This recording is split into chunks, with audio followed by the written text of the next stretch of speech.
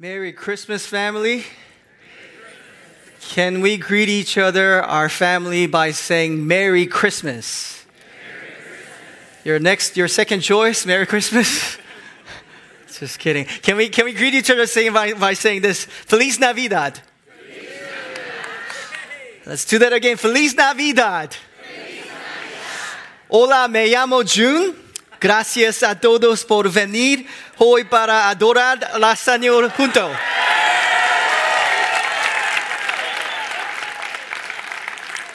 My wife taught me that, like many things in my life. It's awesome. 오늘 연합 크리스마스 수요 예배에 오신 여러분 환영합니다. My name is Jun, and it is so great to worship with you this candlelight service, and it is my honor to share the Word of God with you. Would you turn to Matthew 2? It is the same chapter that Pastor Victor read from, and we'll read the first two verses that he did not read, which is verse 1 and 2. Matthew 2, 1 and 2. And allow me to read it for you. Now after Jesus was born in Bethlehem of Judea, in the days of Herod the king, behold, wise men from the east came to Jerusalem, saying, "Where is he who has been born King of the Jews? For we saw his star when it rose and have come to worship him." Let's pray. Father, we have come tonight to worship you. And we worship you, saying, Hallelujah, the name above all names. Praise to you in the highest, Lord. We desire that in all that we do, it is in your name we pray. Amen. Though Christmas is clearly the season about Christ, Christ is often lost in that season. Though Christ is the center of the season, he's often lost in this season. There's a phrase and there's a thing called baby Jesus theft. And it is exactly what it sounds like. It is people stealing baby Jesus from the nativity scenes all across the street and all across the nation. This happens a lot in Pennsylvania, including the one in Independence Hall. They'll go to the nativity scenes and they'd steal just the Jesus, just the baby Jesus. It's plastic, but they would steal it. And in two cities, it's kind of weird. In 2008, First United Methodist Church in Kittanning, Pennsylvania, the baby Jesus was stolen, and in that place, baby Jesus was replaced by a pumpkin. I didn't know whether to laugh or be offended. And in Stony Point, New York, baby Jesus was replaced by a ham and a pumpkin. Isn't that weird? But that's a thing that has been escalating in the last 10 years. More and more baby Jesuses in that nativity scene being stolen and being replaced by something else. But as Christians, we're not surprised by it. Spiritually and physically as well, Christ has been stolen many times in our history, in our hearts, in our worship. In the recent years, a major school from a psychology department did a study about Christmas. 2 weeks before Christmas, they handed out an empty piece of paper, a white blank piece of paper, and said, write Christmas on it. Why don't you do it in your minds as well? Okay, join me here. So write Christmas on it. And he said this, whatever pops into your mind, the first word, write it down. The first word after Christmas, write it down. Did you do it? You ready? All right, in count of three, yell out what came to your head, okay? 1, 2, 3. Some said Jesus. I'm so glad because we are at church. So I'm glad some of you said Jesus. That's so great. And they did furthermore, not only the classrooms, but they went to a very busy mall and a very busy city like New York and would stop and say, hey, I'll give you a $5 gift card for Starbucks or something if you do this quick thing. And they did this research. And this is the list of things that people wrote. Tree, Christmas tree. Presents. Elsa and Olive from Frozen. The movie Love Actually. Turkey, holiday carols, an engagement ring from my boyfriend, Santa Claus, holly, mistletoe. No one, not even one, said birth of Jesus Christ or the glory of Jesus Christ. This is the first thing that popped into people's head. So when you say, okay, baby Jesus, Christ himself is being stolen from Christmas, we are not surprised. And I think you and I are not exempt by that either. We could get so busy with life and even family, though they're great things.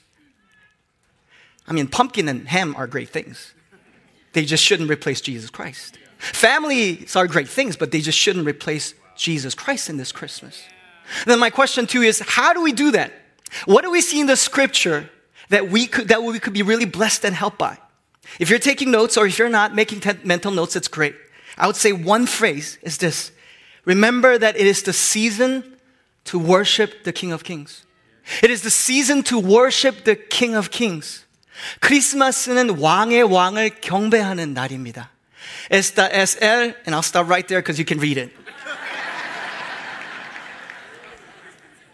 It's the season to worship the King of Kings. So I was going through this message and said, okay, we're going to have all different kinds of generations, from children as I see in the room to more seasoned and wiser people. I didn't say old for sure, right? I said seasoned and mature and amazing people, and also different languages, right? So I said, where can I find a Bible that could speak to everyone? And I think I found one. So here's the scripture, okay? So this is Matthew 2 on the screen. Yes, there you go. So this is the Bible of Legos. And that's Joseph, and that is Mary, clearly pregnant, going to Bethlehem. This is Matthew 2. I'm going to give you the context of Luke 2. Go give you the context. And the next verse says this, that angels gathered, the shepherds, and the baby Jesus was born, and everyone was worshiping Jesus, right? And then now we go to Matthew 2. And then far, far away from in the land of the east, everyone say East Coast. East Coast, there were the Magi's. Now we see 3, but in the Bible it never says 3 gifts, right? So maybe the song confused about the 3 kings, but really there probably was more than that. The reason why is this: they were traveling probably about 1,000 miles. From here to Kansas or Minnesota is about, I'm not sure about Minnesota, it's about 1,000 miles. It's not that I dislike Minnesota, I just don't know, okay? Or Louisiana, it's about 1,000 miles. So imagine you and me traveling, just seeing the stars, probably by the night, because it was too hot to travel by the day because they had to cross the desert, right? And there was more than them, so they had to carry the food supply for a month, and tents, and even gifts. So they probably had a lot of people. I mean, just imagine yourself. Could you imagine traveling 1,000 miles? No flight, no car. You just get to ride camels, and maybe for Pastor Brett, a horse. I don't know. You could, whatever you need. You could ride what you need, but that's the only way, that's the only means of transportation. In that case, it would take you about 6 to, scholars say, 6 to even 12 months. So when they finally got there, it was a really tough trip. They had to fight the scorching heat of the day and the freezing cold of the night. Long trip. It probably cost them the fortune, all their life savings just to get there. And when they finally get to Jerusalem, this is the purpose that they shared. These Magi said this, Matthew 2:2. They arrived at Jerusalem and they said this, and asked, "Where is the one who has been born King of the Jews? We saw his star in the east and have come to" what? Worship him. To worship him. Furthermore, let's go to verse 11. So this is the second time that you see the word worship in this chapter. On coming to the house. So finally they came to the house. And notice that it says coming to the house in verse 11. What does that mean? You know, a lot of the nativity scenes, you see the Magi's or the kings. They weren't there in the mangers. In the Bible, no. They were in the house. The Bible says house. So, actually this was probably about a year to 2 years after Christ's birth. So Magi's were really not part of the nativity scene, but it's okay. Still bless you. Use it and okay, it's okay.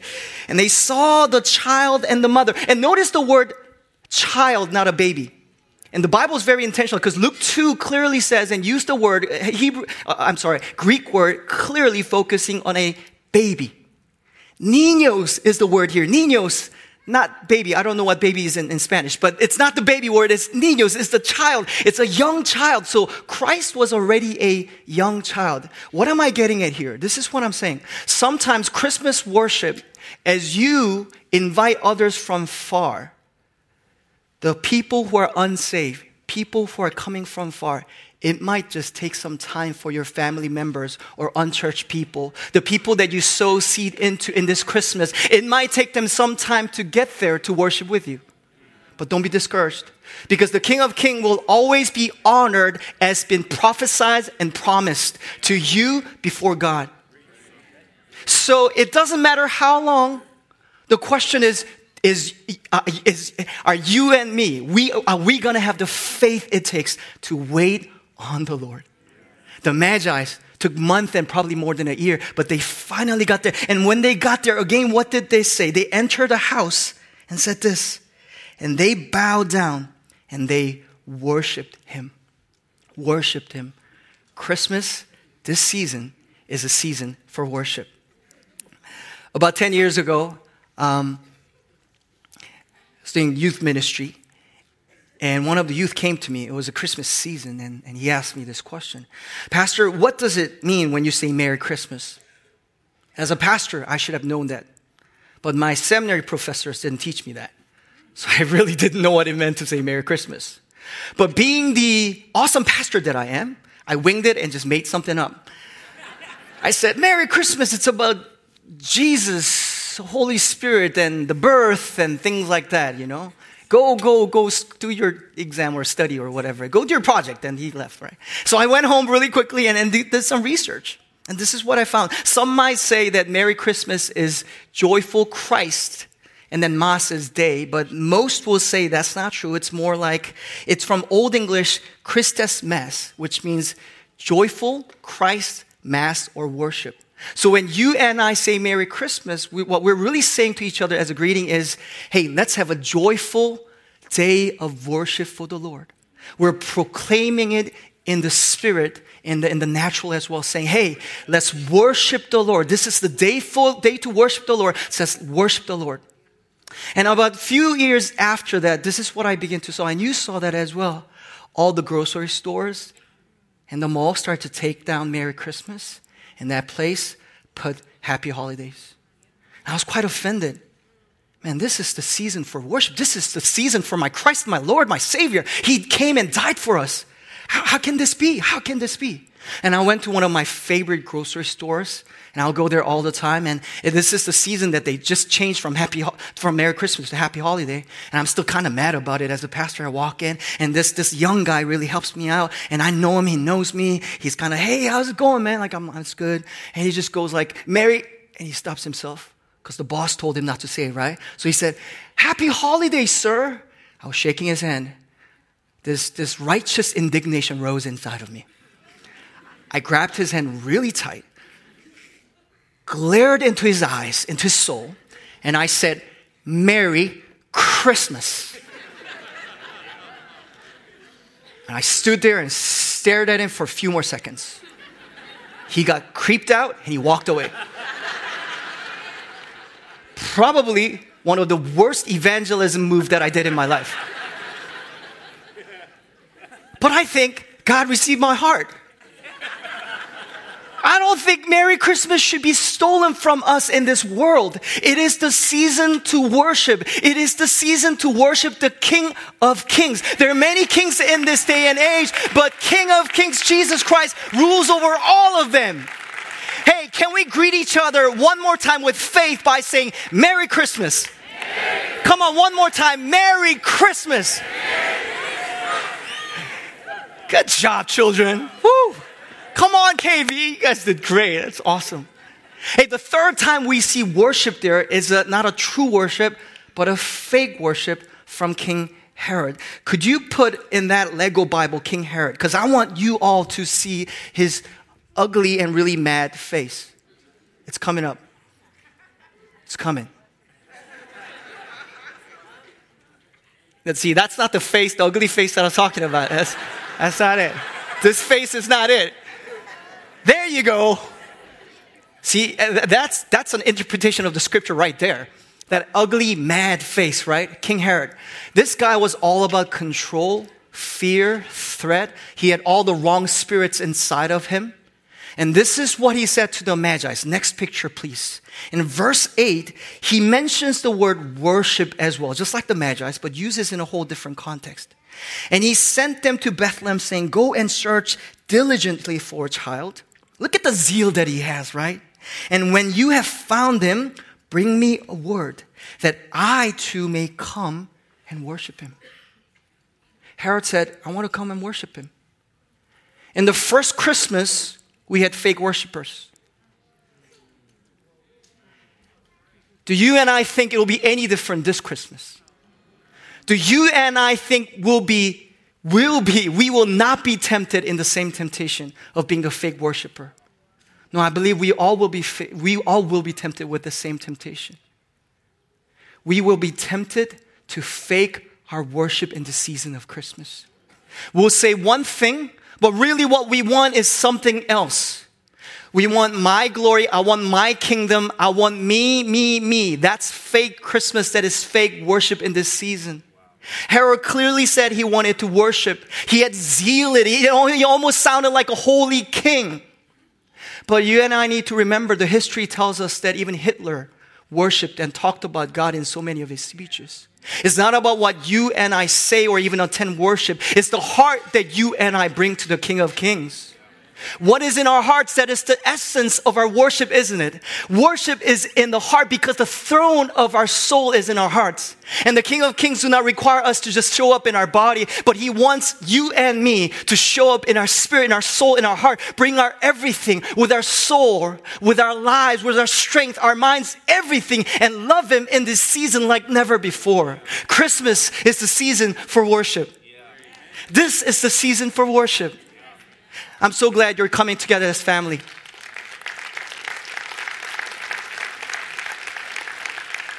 This is a great moment where we all come together.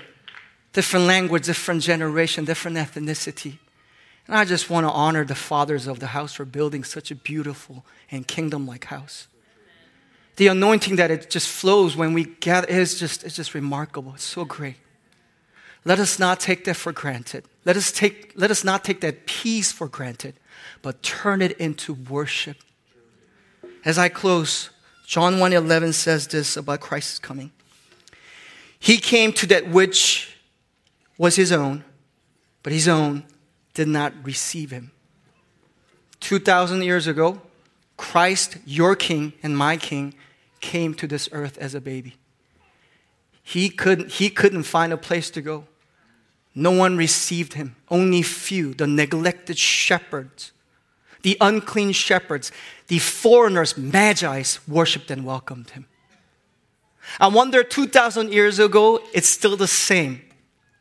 There's worship services and Christmas events all over the city, but I wonder if there are true worshipers really welcoming and loving the Savior. But could I submit to you, family, that what if you and I could be that place? What if this house could be that place, filled with the heart of God, to love God, to serve God, and worship God, and say, Lord, you can have my heart.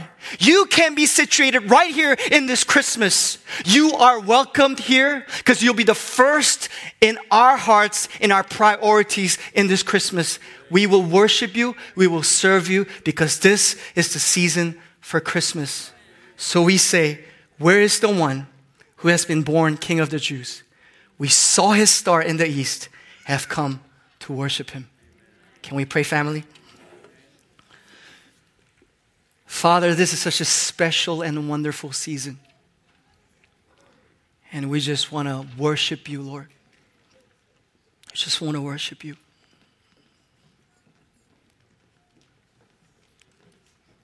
I just want to worship you, Lord. Father, I pray that you'll help our hearts, prepare our hearts, so that we could worship you, for this is the season to worship you, Lord. God, I pray that you'll help us to fight that fake worship that Herod brings, but in that place, our hearts to be genuine before you, Lord. That we mean every word that we say, even as we sing right now, to welcome you. Family, I just want us to take about 30 seconds right now and prepare hearts. We're going to have that great moment of sing along and just worshiping together. But I want our hearts to be in it. let's apply and exercise that word of God right now. So let's prepare our hearts. Get ready to worship Him.